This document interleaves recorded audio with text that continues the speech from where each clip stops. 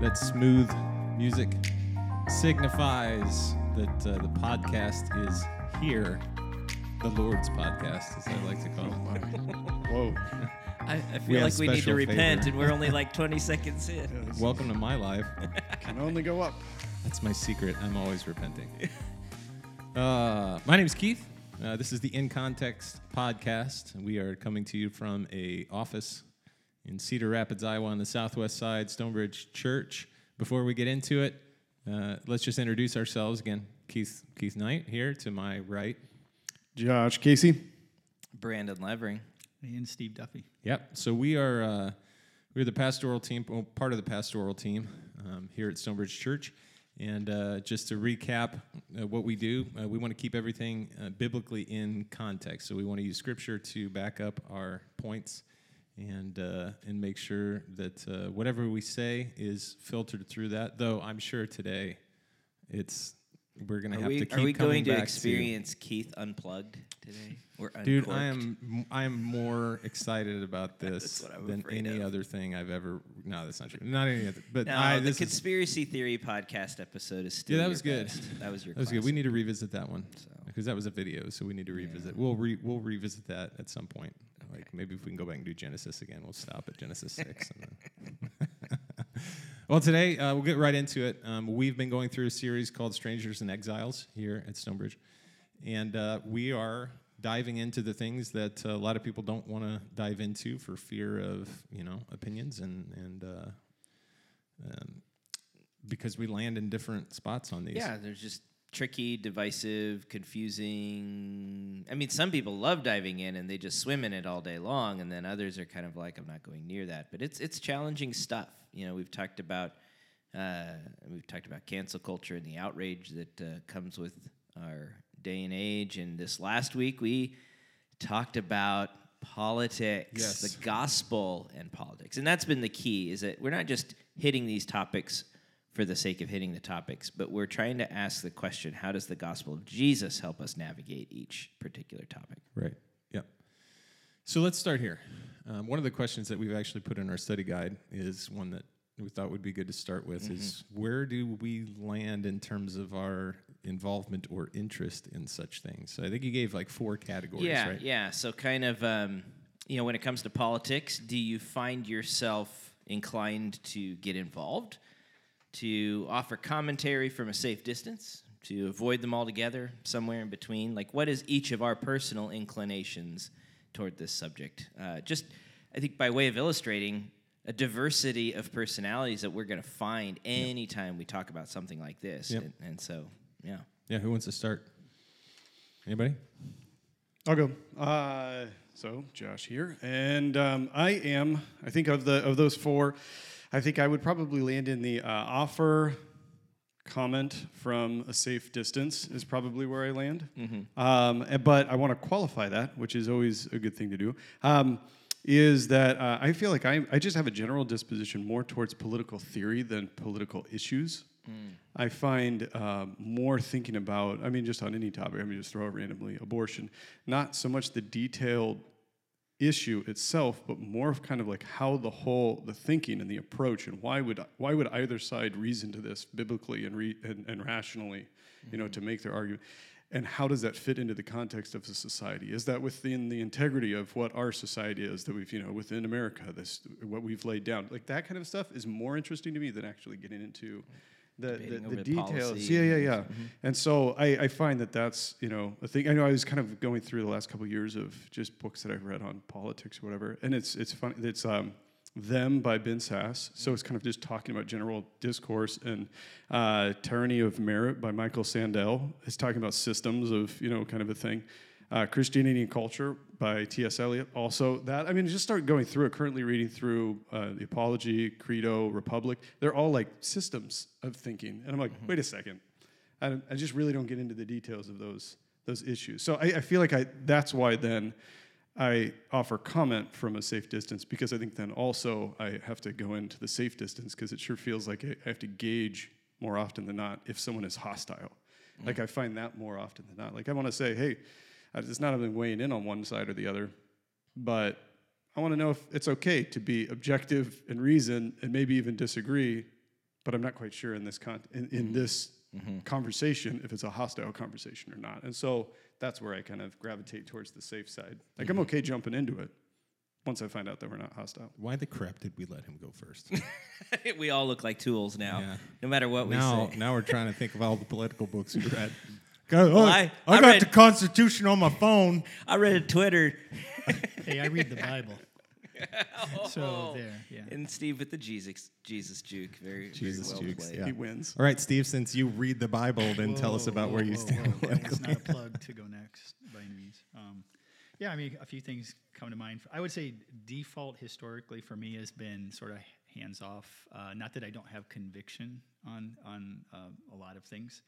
However, especially when it comes to politics, it's like what effect could I really have in engaging and other outside of a conversation.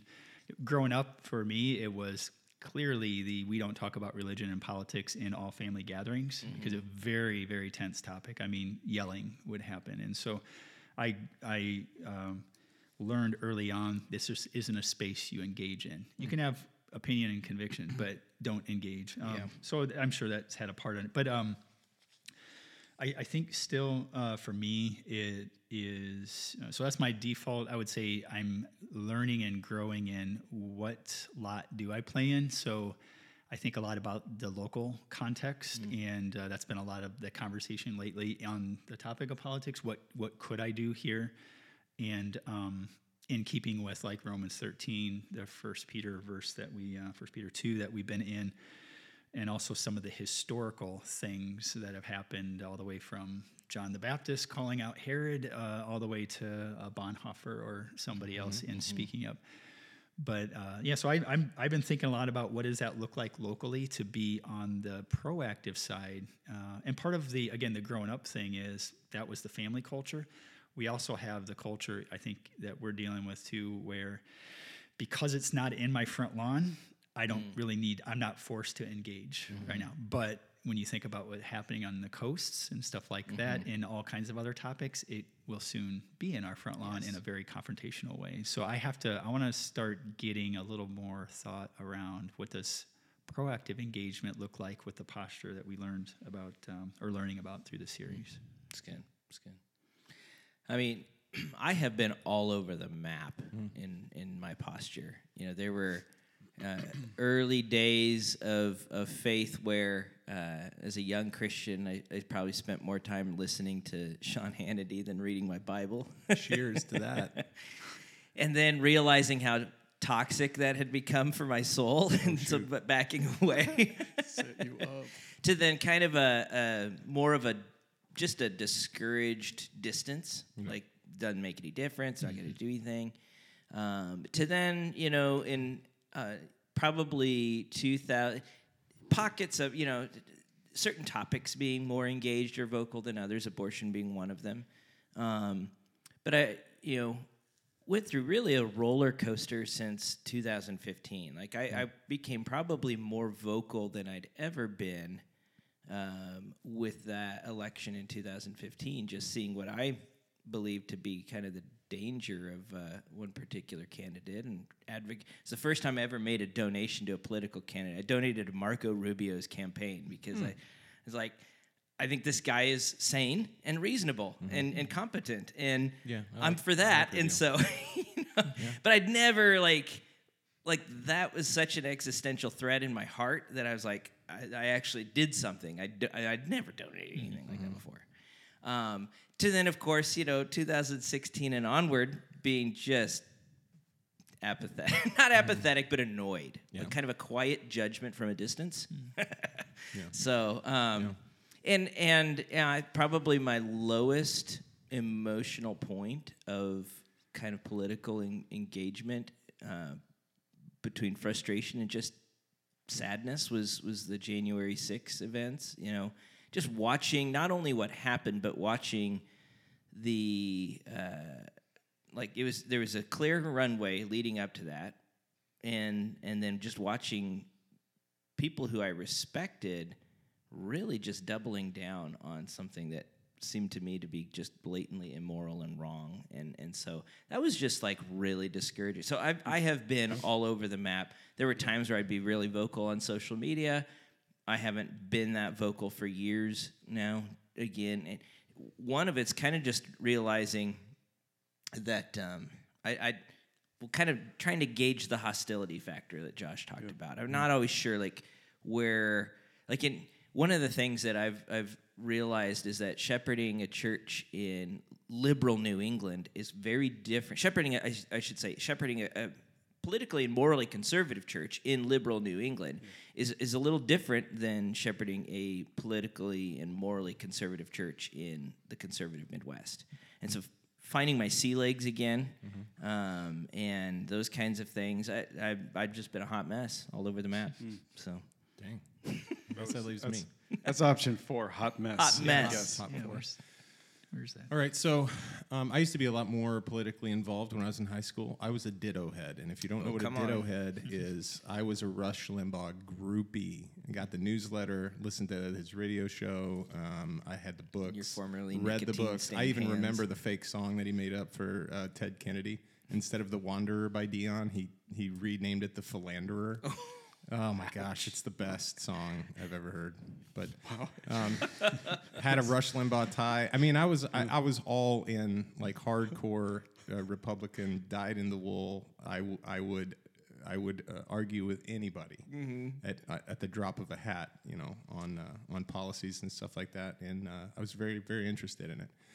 And then along the way, as I discovered probably more deeper theology, specifically like anthropology, I just came to not trust anybody. And I mean, to be honest, that's kind of where my political involvement lands. Is like I'm kind of with Josh now. I'm a big John Knox guy, so I am very much for political opposition. If you have governing authorities who are enticing the people to do something sinful or against God, I tend to be civil disobedience is compelled in certain cases. That guy, not an anarchist, but anyway, but I don't. The only time I'll get into it is really now when it has some sort of some very deep moral, biblical, theological implications. I'm less. I got real jaded with voting, probably in the 2000 election when you had the hanging Chad thing. I was like, this is all stupid. Like, it's all. And then honestly, what really jaded me was seeing all these career politicians, these guys, like including honestly our current president, who's just been a career politician. I don't trust anything. Anybody who's like that's their first job and they're still there in their 80s, I don't trust them. I don't trust that they have my interest in mind or anybody's interest in mind besides their own. So that's where I land. I know some people were shocked there we go. to hear that I'm cynical. I'm also the resident conspiracy theorist. I don't think that typically government people are smart enough to pull off like deep conspiracy theories, but I do believe Satan is able to do that through willing and unwilling unsaved people. So that's where. So I tend to kind of stay out of it unless I really get on fire, and then if somebody says something that triggers me, then I'll jump into it, probably in sin, so if we're honest. So that's. So I'm hearing a hot mess also. No, not that. Yeah, I think just figuring things out. I think the world, like as politics is concerned, we so fall into, especially right now. There's like it's like two parties and no more. Like, and if you even hint, I might vote for somebody that's not in a party. Like, you're just crazy. Like, people just think this is insane. But so I think where we're at right now has just made me so cynical. Where it's like there's two main voices, and if you don't get on with one of those, then you're just out of. You're not only out of the loop, you're useless to everybody who's in one of those. The tension between being principled and pragmatic or realistic, that's a big tension I hear people talking about. Like, I've got these principles, and frankly, they don't match up perfectly with either party. Right. And yet, for those maybe independents or third parties, or you get others who are like, well, you're just throwing your vote away. That's not pragmatic or practical or realistic. And so it's a big tension that that people wrestle with, and Yeah. a lot of folks I hear, at least in maybe some of the circles I've run in, would describe themselves as politically homeless the last I think that's a good way to put it 6 for or a lot of 7 people. years, and I feel that. I mean, I'm still registered with the party just because I want to have a say in primaries and things like that, but I feel that in a lot of ways. Like, yeah. Well, now people can critique us. Read based on between what we all those lines and to make conclusions about what we really think. What people really want to know, though, and if anybody who's listening to the podcast, the question that I think some of us have gotten the most is like the whatabouts. Oh, yeah. So the stuff that you didn't, and let me just say, like, if you haven't listened to Brandon's sermon, please go listen to it. I was very happy, very pleased with where you landed, even saying, like, I'm not going to tell you who to vote for. And I don't think the pulpit, honestly, is the place for that anyway. So I appreciate you taking that position. And I think a lot more Christians should appreciate taking that position. We're going to put the word center. We're going to talk about what the word talks about, and we're going to honor the people the word tells us to honor. I'm not going to tell you what to do with your conscience on this matter. You've got to figure that out.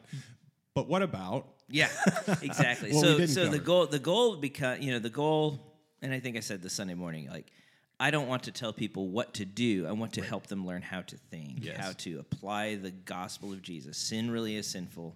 Grace really is sufficient. How do I apply that framework to these political decisions? Which, again, is not what some people want to hear and so on. But I think it's helpful for us because, again, it forces us to be distinctly Christian because it's so easy to just fuse together my political ideology and my biblical faith. And they should overlap. I mean, the biblical faith should inform the one, but it's really easy to forget which one's in the driver's seat and all of that. And so, but yeah, there's so all good and fine, but what about protesting an abortion clinic? What about voting in a tight race where the principled candidate doesn't have a chance to win? What about and so what are some of the whatabouts you guys encountered or what are some of the whatabouts people are wondering? I mean, I think the number one whatabout that I get is like, well, what happens when you have a government that's in control that primarily is not operating by biblical standards, that are pushing things that are ungodly? What about that? Like, what are you supposed to do about that? I get a lot of whatabouts, but most of them aren't helpful. I think the helpful one is the one that Keith just said. No, let's go to the what do you do if your president's a jerk? What do you do if your president's senile? What if you do? I mean, to me, what do you do if your president's a jerk? Yeah, I mean, anybody who's been alive in the last century is. Well, no, that's what I'm saying. No, do we have to respect him? Yeah, I think those are things, and things. And those to me, those are the ones that I'm saying I don't find to be the most helpful approach. The question itself isn't a helpful beginning. I think yours is a more helpful beginning.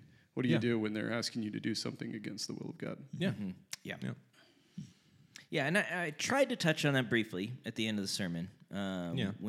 Because Peter touches on it. In fact, that's the irony of that question is that we live in a much more gracious context here in America in the modern world than Peter lived in under the Roman Empire, right? Most likely, scholars debate the precise timing of 1 Peter, but it's pretty strong case that Nero was the emperor during that time. Right.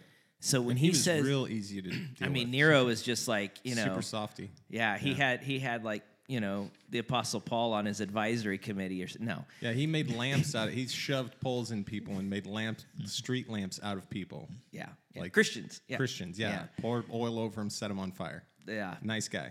So that's the context in which he says things like honor the emperor, be subject to the governing authorities. That should give us some pause. What I find interesting, and I don't know what's underneath this, but echoing what both of you guys just said, I feel like today when we talk about politics and if submission to the government comes up, the first and most prevalent topic that Christians in America want to discuss is civil disobedience. Sure. Like that's where we gravitate. We spend most of our time and imagination on that. Right. What I find is puzzling or curious at least is that the scriptures spend way more time on submission to the government. They talk about civil disobedience. It's in there. Yeah. But the New Testament in particular, Paul in Romans and 1 Peter, Peter and 1 Peter, spend way more time on submission to the government, and they had a much more oppressive and persecuting context, where we have a really plush context, and we spend all of our energy and imagination on civil disobedience. I just think that's interesting. Well, it's a completely different government. Totally. Right. Yeah. But we still operate. And here's my frustration with government and politics in general, summed up. We operate as though we are compelled by the government to do whatever they tell us to do. We are in charge. We are in charge. Yeah, we the people. They are not in charge. Like, the president is not in charge. Like, what he's supposed to do is carry out the will of the people, which is given to him through the elected officials. Okay?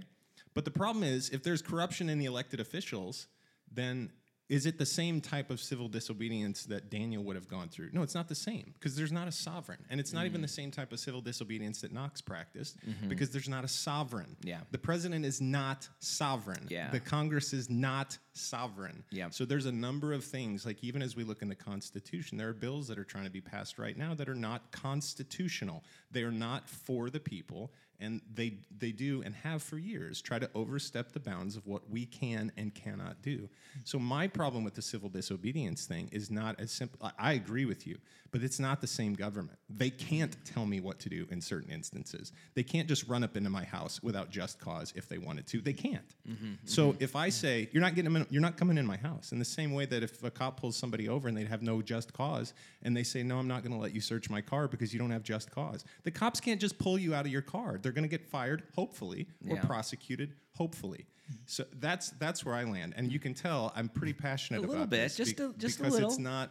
People are the turning same. down the volume on their podcast. Can I poke at that? Yeah, poke it. And not you, but the poke idea. it. Yeah. But yeah, what we talked about this morning with a group of guys related to what you're just saying is that the challenge then with that is if it's the people who have a vested interest or an authority in our government, what happens if the tide of the people is now obviously it's in a decline, right?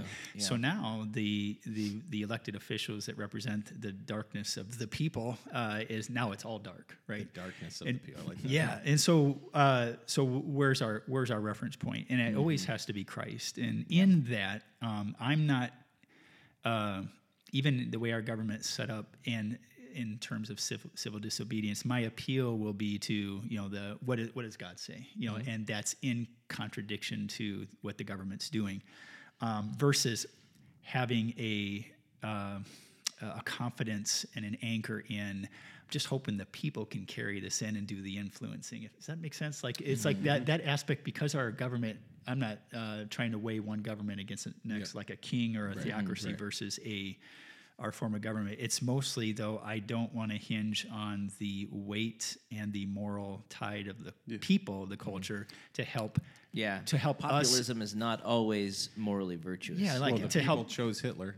Yeah, right, exactly.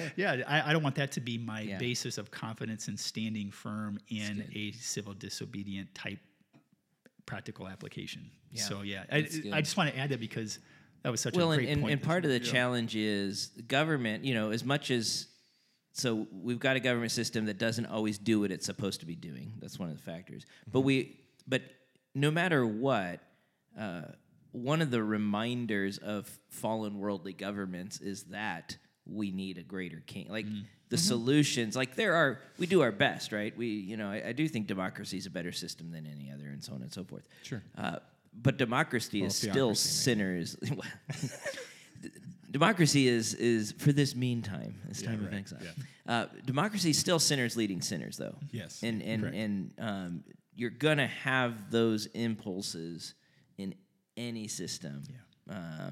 Like there is no utopic system this side of heaven. Yeah, I think that idea of who is sovereign then in the government that we have right now. If no individual is or no branch of the government is, it was designed that there is something that's binding. Just the American, whether you're a Christian or not, just the American. There is something that we've all agreed to, and I think that's a lot of where I see fear God, honor the king. You know, is like we have 1 foot in one world, 1 foot in the other world, so to speak. And we kind of have to not do the church against the government, but the church within the government that we live. Because no matter where we're at, we're going to be in a government, whether it's a formal government or not. You know, we could all go move to an island. There's still something there. Hopefully, it's not like Lord of the Flies government, but it's but there's something there.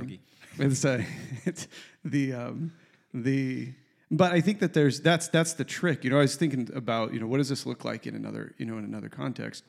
And we've seen a lot of different, you know, churches, you know, Christians thriving and excelling, you know, within a government that isn't so helpful or God honoring throughout history.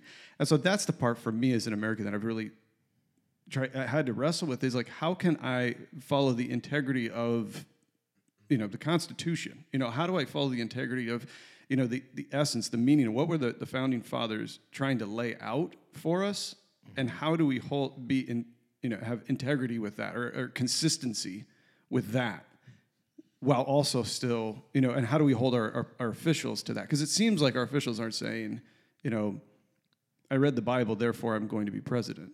They're at some point they're reading the founding, you know, documents and saying, I think this is a system in which I could be helpful. You know, maybe, not all, but maybe. But I think that there's that balance that sometimes I think we as Christians say, oh, we have to hold them to Christian principles. I think there's a Christian push that direction, but even the framers of the Constitution weren't building a Christian nation. Mm-hmm. You know, like and so sometimes we blur that line, and we have to separate it a bit. We can live in it and thrive in it.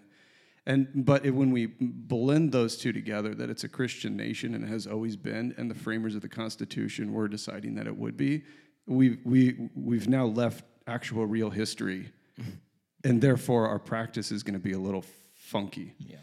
I think that's a really good point. I do think there's a confusion. I think there are some people who. Some of it relates to eschatological positions, right? There are some people who would stand on America as a Christian nation. We need to get back to being a Christian nation. Mm-hmm. But there are some people who are maybe post-millennial who say that, yeah, it's probably a deist nation, right? In its infancy, it's probably most of the people there were some Christians, a lot of deists, you know. But we're free, so because of the way the government's set up, they cannot keep us from proselytizing. They cannot keep us from sharing our faith and calling other people to repentance, which, you know, and that's where what we're getting into now is government kind of stepping in and saying, like, you can't, in these areas, you can't stand in front of an abortion clinic and do this, or you can't. A guy got, I think, removed from, now I don't know the full story, but I think a guy got removed from a mall because he was wearing a shirt that said Jesus saves and had like the coexist thing crossed out on the back, and the security guards were like, you got to get out of here, you're making people nervous. But so I think there's a distinction between, I agree with you. I agree with that. But I think where it's getting now, and where a lot of people are afraid, is like, at what point do things slip away and get to the point where we just resign ourselves to dictatorship where it should have been? Yeah. Though I would say your earlier description is not unique to postmillennialism.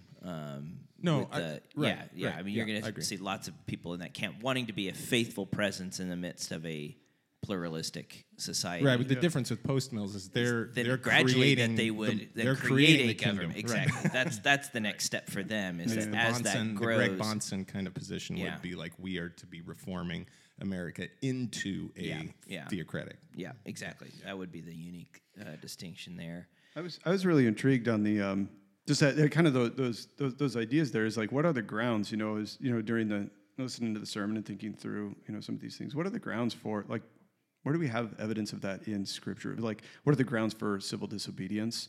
I think you brought some good points up, Brandon. You know, like one would be when your government asks you to kill another person. You know, I thought that was one. You know, with the women, the Hebrew women in Egypt, and there was a civil disobedience that allowed Moses to live. That was a good one. And not just because it's Moses, but because it's a life saved. But then there's also, you know, when Herod asked the wise men, they do civil disobedience, and neither one of them is rising up and kicking things over. You know, they're just quietly doing something different. Yeah. Because they're trying to protect, they go back, they return a different way. Yeah. They don't actually go report the thing. Does Herod find someone else that'll do it? Yeah, but they didn't. You know, and so I think that was one. You know, I think there's, you know, the case of, you know, when they ask you to stop worshiping. Yeah. When they ask you to stop. And that's kind of like almost like a quiet, you know, private matter. But when it's a public matter, when they ask you to stop proclaiming Christ, you know, we get that throughout the book of Acts so many times. Just stop talking about him. And those for me are kind of some of the limits there. You know, the list doesn't get a whole lot longer for me. And then is the government compelling me to sin or stopping me from obedience? Those are kind of the two categories that I generally, yeah. And I'd probably go a little more nuanced than that, because then you have to qualify, like, what is sin, what is not, you know, and like that, you know, and how am I understanding that? But yeah. Yeah. And that's where some of our civil disobedience conversations can get, because there's a place for a certain uniquely American civil disobedience. Some of what you were talking about, Keith, like searching without just cause. Yeah. I mean, that's not exactly the government trying to force me to sin or stop me from obeying, but our country has said they're not supposed to do that. Yeah, and so that becomes more of an American civil disobedience than a uniquely Christian civil disobedience, and which, you know, both have their place, right? But that can also muddy the conversation for some as we're thinking about a uniquely Christian engagement with politics. Like some of it's just what Americans should do, regardless of our faith and so on. I think it depends. So, I mean, one scenario would be, like, I have a gun, okay? And I have a gun because if anybody ever breaks into my house and seeks to harm my family, I'm not going to be like, God bless you, take what you'd like. I'm going to shoot him. I mean, I'm just being honest. I'll shoot him. Like, I won't glory in it, but I will keep anyone as much as possible for me, because as a husband and father, from hurting, harming, you know, raping, murdering my wife and daughters. Yeah. So I'm committed to that. And for me, it's a Christian conscience issue. I'm the protector of my family. You know, I get that God does it, but so if the government says, "Oh, surprise, you can't have a pistol anymore," like, criminals are still going to get guns, right? Sure. And so, like, even that people might say, well, that's not a distinctly Christian issue. Where some people, and this is genuinely where Christians get conflicted. I have been given this right, and the right was set up so that the government was never able to just say, like, "Oh, surprise, we're not a republic anymore," right? Or surprise, like, you don't get to defend yourself. And so that for me is a crisis of conscience. And I think sometimes more moderate people or more progressive people just think that we're just barbaric and we just want guns. But a lot of us are just very thoughtful. We want protection, like and because we have these things afforded to us in the Constitution, it is American, but I also feel like there's a lot of Christian men who are like, I really want to protect my family. Sure. So sometimes it does get frustrating politically when you're having these conversations, and on either side, we will cast the other side as being like, just because they have something that might be more political than Christian, that we just suck the Christian out, that has nothing to do with our Christian faith. But those things for a lot of people really do. Yeah. And that's, I think, where most people, at least I'm speaking for the people on the right side of the aisle, I think that's where most people get conflicted. And that's when people get frustrated and amped up and scared, honestly, probably sinfully scared, to where then we will do whatever we can to protect our side of the room. Rather than just our faith. So I'm just saying because you do have Christians landing on either side of that equation. Agreed. Like, I agree. I'm happy to have it as long as the law lets me, but if the law changes, I'm going to submit to the guy. You know. Agree. But it's where it really gets muddy is because we are so free here, because because America is distinctly free. It causes a lot of problems within the church, because I don't think people are just grabbing positions because they're a Republican or because they're a Democrat. I think we have to at least concede to each other that we're genuinely trying to figure these things out, largely. Some people just grab a position and go. But that's where my heart lies. It's not as easy as just being like, well, this person holds this position, so that means this is where they're at. They're not thinking through the faith. we want that, and I think this is too behind kind of the draw, just tell me how to vote. Like, we want that kind of Right. easy answer. Right. We want to be able to categorize things, put them in a nice little box, and then I know I can have confidence that I've landed where I need to land. And I get that. But with even if that's my posture, having that grace toward recognizing there are gray areas where God committed Bible believing Christians land, and especially on the one of the things I talked about, the distinction between the biblical principle and then moving from that to public policy. Yeah, like that is a not what's his name? Jonathan Lehman and Andy Nasali have this wonderful little book, How Do I Love Christians whose politics I disagree with, or something like that. But one of the things they talk about is in that distinction, there are some straight lines from biblical principle to public policy. For sure, yeah. And there are a lot of jagged lines where really wisdom comes deeply into play, and that's just helpful posture of humility and unity and one thing that strikes me, and maybe you guys can help think through this, maybe some of the clarity that can come from, all right, well, let's take this conversation and place it in a different political government. Like, we're in Jordan, or we're in Iran, or we're in, communist China. Well, the Iranians are Iranian like, churches. no more. Yeah, And well, people are getting killed, and so you're seeing some of that, but it's just kind of like, which of our political inclinations transfer across culturally, which ones, don't. I think that can be a helpful litmus test for some of these things. Is it biblical or is it cultural? And just because it's cultural doesn't mean it's wrong, but it might not be universal, right? There might be a particular contextualization happening with this, and so. Well, and maybe also as you're talking about this, then realizing that sometimes again political discussions, your concept of freedom becomes distinctly what you're used to politically, and I think it's at this point we need to establish this pastorally. Biblical freedom has nothing to do with the place that you live in, and has everything to do with the fact that you are no longer compelled to sin, and you no longer have to pay the penalty for your sin when you die. Yeah. Like, you will not stand in judgment. You are free to obey. Right? The law of liberty is to love So one you're another. saying right? that that bumper sticker with the American flag in Galatians 5:1 isn't talking about. I love it. Don't make me answer that. I love it. That's right next to the coexist bumper sticker. Oh yeah. So yeah. Sorry. Wow. Yeah. No, I like that idea. That putting it in a different government, kind of thinking about your own freedom and reasoning that way. And I think really the political side of things maybe changes the way we reason about different decisions here or there. But I think kind of to enter the conversation of like that hostility and how do we disagree and how do we go about that? I think your comment about guns. And owning a gun and using a gun, Keith, I think it's a great example. There, it's not one that we're going to be talking about in the series. Let me do the one on guns. Just the, add one in and let me do guns, please. Please let me do Mountain Dew Jones and Let me do the Idiocracy Second stomping Amendment. around with God, the gospel and the Second Amendment. Just let me do it. But I think for me, where I hear that, because I disagree with your stance on it. My dad, and some of it could be because I grew up. My dad was a pseudo hippie. My mom was a pseudo Mennonite. So that's basically where I land.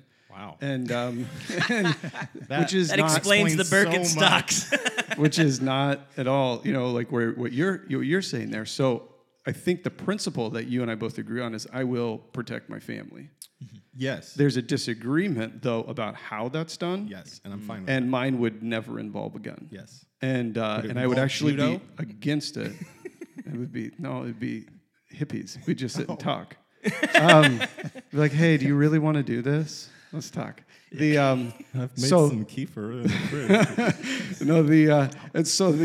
But I think that there is, when I hear that, disclose this, we need to do that more. Yes. We need to be able to disclose that with each other. Yeah. But in order to And not be disclose afraid. that, Yeah. but in order to not be afraid, we need to know that it's okay that we can disclose that. Yeah. It's okay that I can say, I actually not really thrilled with guns. Yeah.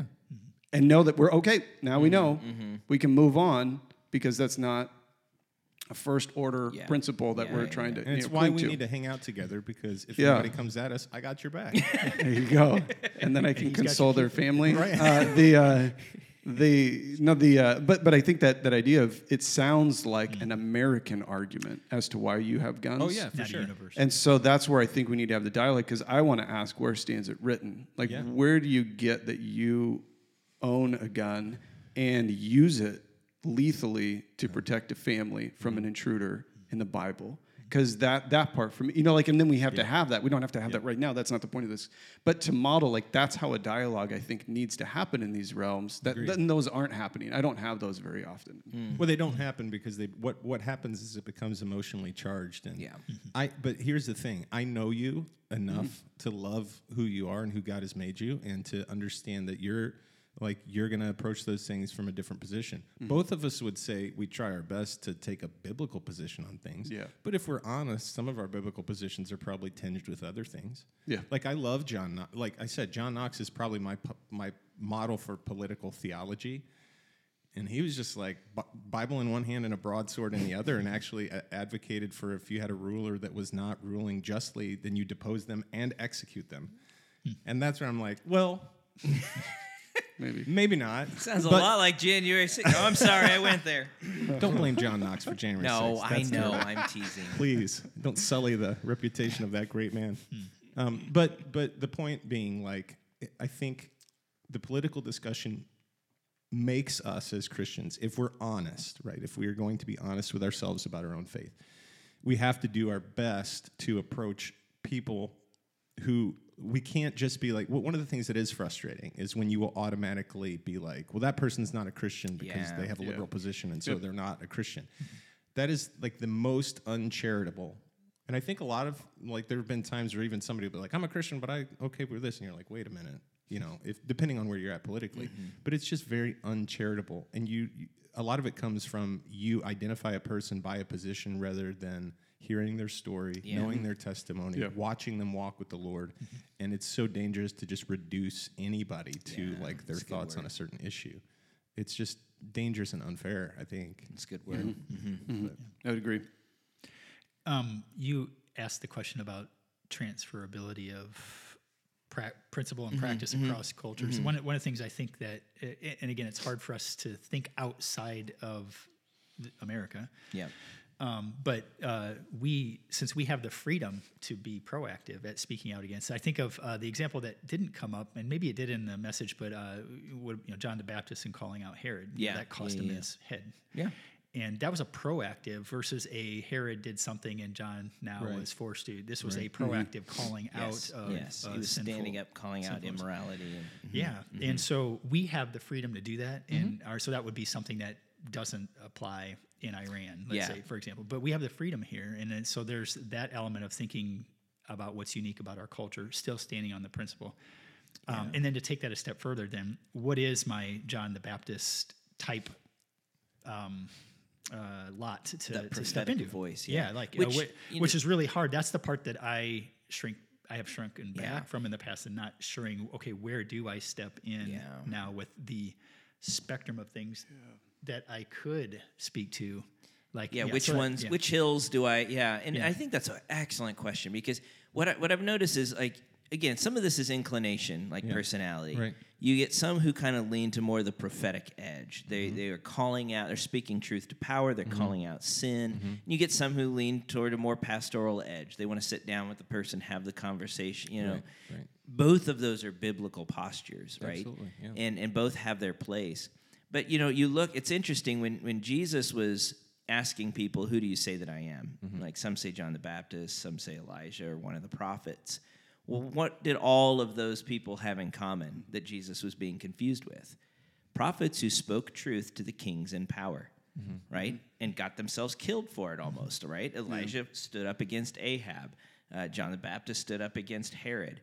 So Jesus's kingdom was seen as a threat to the kingdoms of the world, right?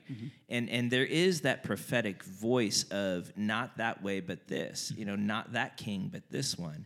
And there is a place for speaking that truth, figuring out which hills to die on, which, what's strategic in this moment. That's back where we need wisdom. Yeah, and I think maybe just recently, maybe in the recent decades, or what I mentioned in a conversation this morning was we have had a tendency to shrink back and not and just say that's not the hill I'm going to die on, but then not think about, well, what is the one I'm going to even climb? And so now if we go long periods of time without saying anything, then we have not engaged in this exercise of being that voice, and so it becomes very foreign, and like I'm not sure if I even want to go there because I've gotten really comfortable by not speaking. And I think the Beatitudes give us, a lot of help with that one, especially like you're persecuted for righteousness' sake, because it's like we don't want to die on the hill, but we're totally content and comfortable about just stewing and grumbling at the base of the hill. It's like because at the top of the hill, if that is a hill to die on, it probably has some persecution on it. And if we really are doing it for righteousness' sake, which is the key qualifier of that whole virtue there, then we have to be principled from the Bible in the reason why we're taking that hill and saying this is one I'll die on and be persecuted. But we don't go. We're either like we're lazy, or we're just content with being upset, And it's because we don't want to fight that fight, and that's I think a tough one. I think that's where Knox can say give us a little kick in the butt and say no, you got to go do something. Yeah. Well, at least his convictions, his held convictions, he struggled with them, wrestled with them, like deviated from Calvin. Calvin was not that. He was like, whoa, buddy, hold on. But the other point, that comes up if we're honest, and if you're listening, let's be honest with ourselves. Oftentimes we will not share the gospel and call people to personal repentance that we know are in sin and know heading to hell because we're afraid of what it's going to do. But you are more than willing to talk about the Second Amendment. You're more than willing to talk about any other political things that unite you with someone who might have the same political opinion, but you will not share the gospel. And if that's the case, if you're more willing to share political stuff than to personally share the gospel or call people out publicly for the gospel, not just for policy, but for the gospel, then you probably have your priorities messed up. That's good. Right? I mean, I think that's a great kind of self-check. Like, what am I spending my energy and emotion on? Right. And what is consuming me? And what am I most excited to tell somebody about? Right. Those kinds of things. Right. And it's funny because, and I, what Steve, what you were talking about with the whole, we've been quiet too long type thing.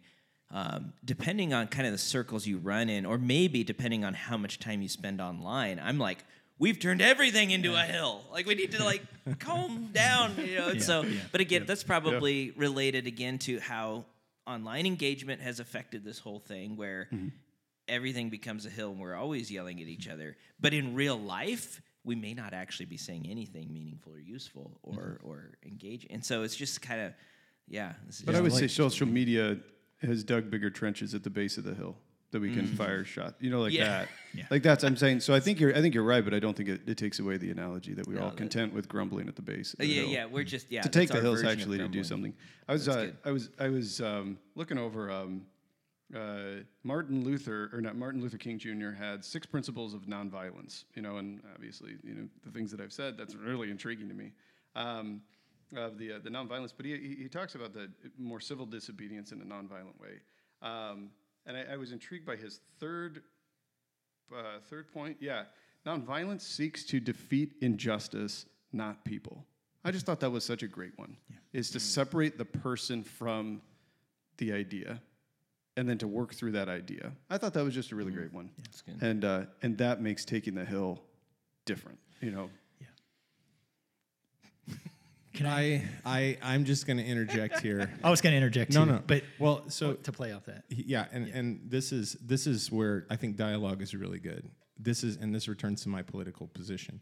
I think some people, I think the Bible is clear that things are not just people. We do not war against people, but principalities.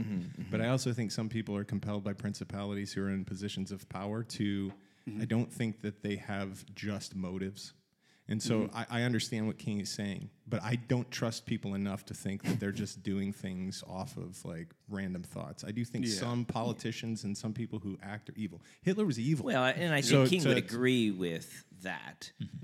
Right, but what I'm saying is there's some instances in which nonviolent does not work. Nonviolent does not work with the Nazis because they're never going to concede that position. Nonviolent protest is not going to work with Hitler. It didn't. Yeah. And that's why Bonhoeffer had to be like, we're going to kill him. And again, and Bonhoeffer's an interesting because he was very committed to nonviolence, but also to a came murder plot. and came to a point right. where he had to go against that personal conviction Correct. for the sake of the other. Right, and that's what I'm saying. Yeah, and it seems to be when you are absolutely clear that the person has identified with the injustice. I think at that point, that's probably where Bonhoeffer switched to. This really is on this person. Yeah. Like, and I mean, you wrestle with it, but you don't go into it, joyfully and willingly. No, you go into it with much trepidation and prayer, right, sure. because you and lament, because like, how could this person has really wed themselves with it? And I think that the Bible gives us precedent. If the person has said blah blah blah, then throw them to the devil. Yeah. And it tells us to reject it only after we have truly assessed they are identifying with their sin. Yes. They are identifying with the injustice. Agreed. At that point, you've got a really tough situation. Good response. Yeah, it's good. If I took what you had said before, Josh, and I mean, because that's applies practically to everybody today. Like this idea of, do I separate out the person from the ideology? Whatever. The practical test of that is, when I think about the president, do I think about do I say something like that? Fill in the blank, colorful adjective, that cuss, whatever. If you do, is that how I think about him, or am I attacking or thinking more about the ideology and focusing on that? Agreed. And that exercise is the same exercise that is most helpful. It's a heart check. What are we thinking? But that exercise is most helpful to engage in that proactively now, especially more than ever, so that we also have the right posture when we are engaging. What is our hope or our desired outcome? We want to share the gospel, and if we call somebody repentance, we're not attacking the person, but we're calling the action, the activity, the thought, idea, whatever. We're calling that out, and having those distinctions. And so. I think that's a really good. I think that's an important point, because if we're honest, like, you just struck at the heart of, like, I knew that there was something hovering around that's really kind of at the crux of a lot of Christians' politics right now, and that's it. Like, most of the criticism that is thrown, especially within the past decade, is leveled at politicians, is more personal slams or criticisms than it is like policy. It's more personal. Like, everything becomes, this person's a dirtbag, this person's a moron. Like, and that is when I agree with you on that. And thanks for articulating that. Like, if your political positions devolve into you dehumanizing someone to make your point, you're in sin. I mean, it's sinful because you've gone against the image of God in them. Correct. Yeah. Yeah. Woof. That was light. Stuff. It's a lot of stuff. Well, now that we got it all figured out. Well, we don't have it all figured out. Let's talk about guns. I think it's the point, right? I mean, the point is that, and hopefully what we modeled even this morning was, I think it's good to have point counterpoint. I think it's good to have conversations. None of us are going to leave this room mad at each other, which is amazing. Yeah. And it's just a nice place to be in. So if you're listening, I think the thing that we want Christians, especially our church, to walk away from is, like, you're not going to land on all of the same points as the people that are sitting next to you, but, like, we have a king. I mean, we belong to a kingdom that is not of this world.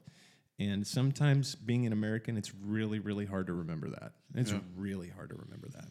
So I would say, give other believers the benefit of the doubt that we're all trying to find out exactly how to live this out biblically. And so if you have questions that are legitimate questions, not looking to, like, catch somebody in a trap or do a gotcha on somebody, please ask those questions, have dialogues, pray for people who are on the same side as you, not just that they'll change to their position, but that you would be more understanding and kinder. And rather than reducing one another to political opinions, maybe we should encounter, the image of God in one another, and like you said, honor that before we launch into these things. So, man, thanks, fellas, for your thoughtfulness this morning. Brennan had to skedaddle just a few minutes ago, so I'm just looking at his empty chair. But if you have any more questions on this stuff, man, we honestly could sit in here for like 3 more hours and talk through specifics of things, but. We would welcome. I think I could speak for all of us. We welcome conversation like this. Absolutely, as we've modeled it here, we would love to have that be. I mean, what if our church lobby and our hallways were this? And just talking through this, honest it could be, conversation. It should be that place. It should be that place. It really should be a sanctuary where people can come and know that they're safe. Agreed. Because the dialogue is there, and then we can all go away. Not in hate. Yeah, I mean, if we're going away from church in hate, something bad has happened there. Mm-hmm. Yeah.